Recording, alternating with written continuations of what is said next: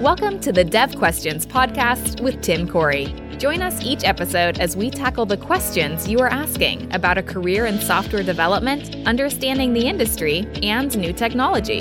If you're just starting out or you want to grow stronger as a developer, this is the place to get your questions answered. Now, here's your host, expert developer and online educator, Tim Corey. Why do applications need constant updates? And what is code rot? This is a question that came up on the suggestion site, and it's one I want to tackle in today's episode of Dev Questions. Now, if you have a question, go to suggestions.imtimcorey.com, leave your suggestion, your comment there, or your question, and also upvote others that you think might be important as well, and hopefully you'll see your question answered in a future episode of Dev Questions.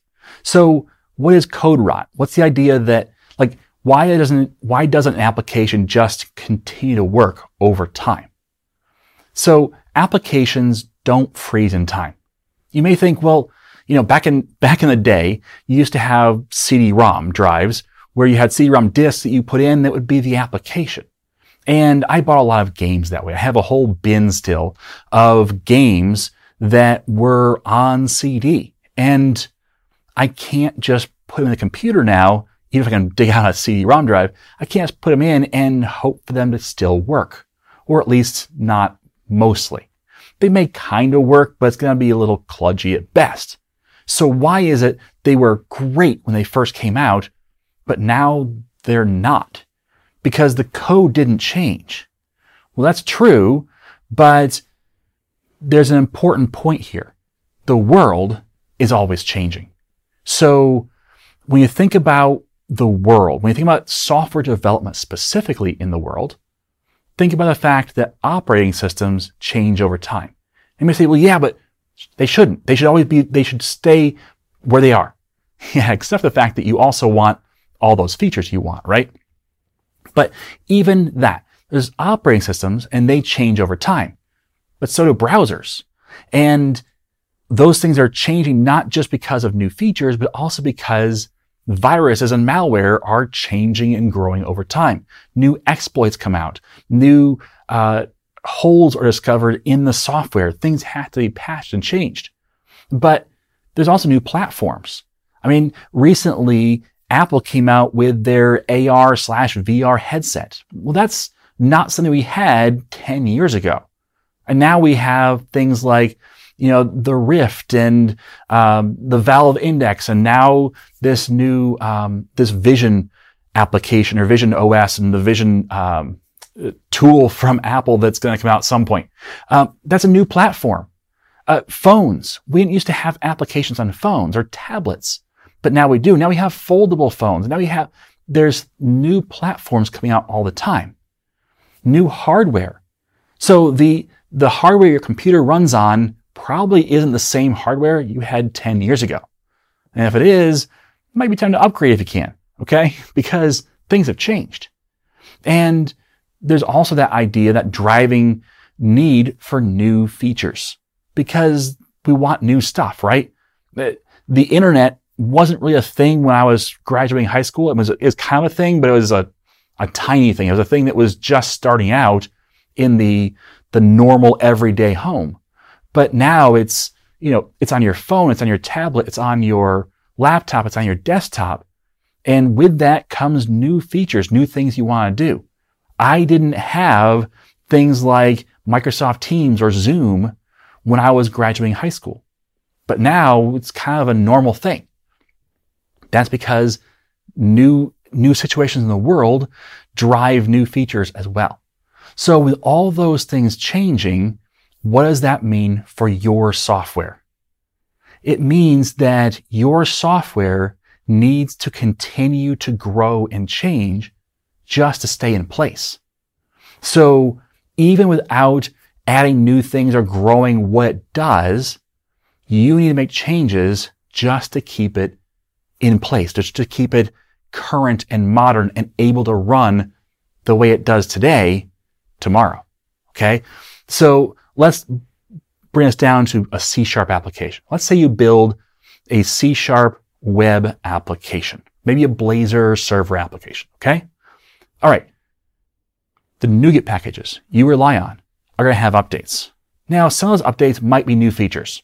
Maybe you don't need those, but you need the security fixes they also bring, the bug fixes they also bring. Otherwise, you could be leaving yourself open for security flaws. And those upgrades also bring speed, and you probably want those speed improvements as well. So you probably need to keep those NuGet packages up to date. And then .NET versions change over time. Well, but if it worked today, why shouldn't it work tomorrow, right? Well, but things do change, and part of that is they are saying, hey, we're going to apply these security fixes to the .NET runtime. Well, if you were on .NET 5, well, that only had 18 months or 21 months of support. So you need to move on to .NET 6, which had 3 years of support. But that's coming to a close when .NET 9 comes out-ish. So you got to keep moving forward in order to keep getting those updates. And that's important. Microsoft's really trying to help you with that, even though it says, oh man, I wish they'd let me stop and slow down. But if they do that, then you don't get the features you want, and there are people on older and older and older versions that are falling behind with their NuGet packages too, and with other things that are also leaving them vulnerable. So it really is important to keep moving forward just to stay in place. And then, okay, so we have NuGet packages that need to be updated. We have .NET versions that need to be changed. But then your UI needs to be reviewed pretty constantly. Because again, things change. It used to be the browser. If you're going to be on a web, the browser on the desktop was the thing. Internet Explorer 6. That's where everyone was, right? Until we started to have some, growth in the market and things that Microsoft didn't squash. Things like Firefox and then Chrome, and all of a sudden now, instead of being Internet Explorer focused, the world is kind of Chromium focused. And with that, all those things that worked on Internet Explorer don't work the same way on Chrome because, well, Internet Explorer wasn't Internet standard. But Chrome, for the most part, is. And so you really should be updating to the Chrome. So it works on Chrome, but not just Chrome. It has to work on Firefox. It has to work on Opera and all these other things that come out. Then Brave comes out, and then other things come out. DuckDuckGo comes out with a browser. And all of a sudden we have all these different things we have to support that weren't there when we first brought our user interface out. We need to try these things and test these things, make sure they work. Maybe it's just the screen size itself, where we design it for that desktop, but then along comes your phone. That's a lot smaller. Does it still work? I was on my electrician's website the other day. My electrician's kind of old school. His website is real old school. It's designed for a desktop, and really a desktop running Internet Explorer. So things don't work quite right, and definitely not web standard, but also when I go on my phone, I have to zoom in order to get to see anything. And it's really touchy how it works. So actually coming back to it and saying, oh, we need to actually make this work for the phones. And then tablets, and then foldable phones, and different size screens with different height requirements, ultra wide monitors. Some websites said use the entire width of the screen. That's great, as long as you have a 16:9 or 16:10 monitor. But what happens when your monitor is an ultra wide? Well, all of a sudden you have, instead of, this nice little paragraph of information that maybe is, 3-4 lines, maybe 5 lines of text, now it's 1 line of text that stretches across 50 inches of screen. That's not a great look. So you have to figure out how to make that work in the new user interface or new layout. So you need to review your user interfaces. And you know what? Where you put your data, that needs updates too. Security changes happen.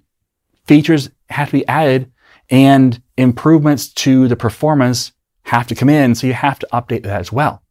So if you update your database, you might have to update your data access layer, which might mean your user interface layer as well. So all these things conspire to make you need to move forward all the time just to stay in place. It's important to do so. Otherwise, if you say, nope, I'm going to stop right here, it's kind of like you're the old game on a CD-ROM. Well, all of a sudden, that was great in the day, but now it can't really install anywhere. It doesn't really work anywhere. You have to have special hardware to get this to work. It's kind of useless and something else will take its place. So what if you don't upgrade? Well, you don't get patches for vulnerabilities. This is a really big one.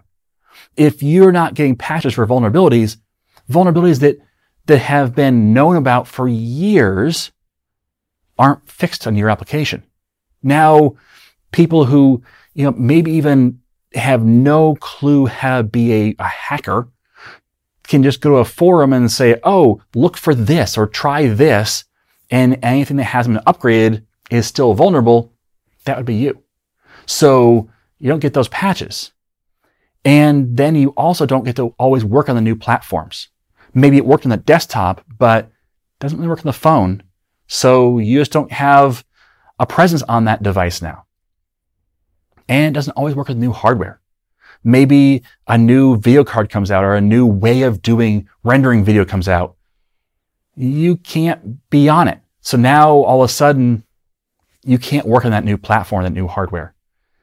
You don't only get to work on new browsers. Maybe a new browser comes out and it doesn't work for you.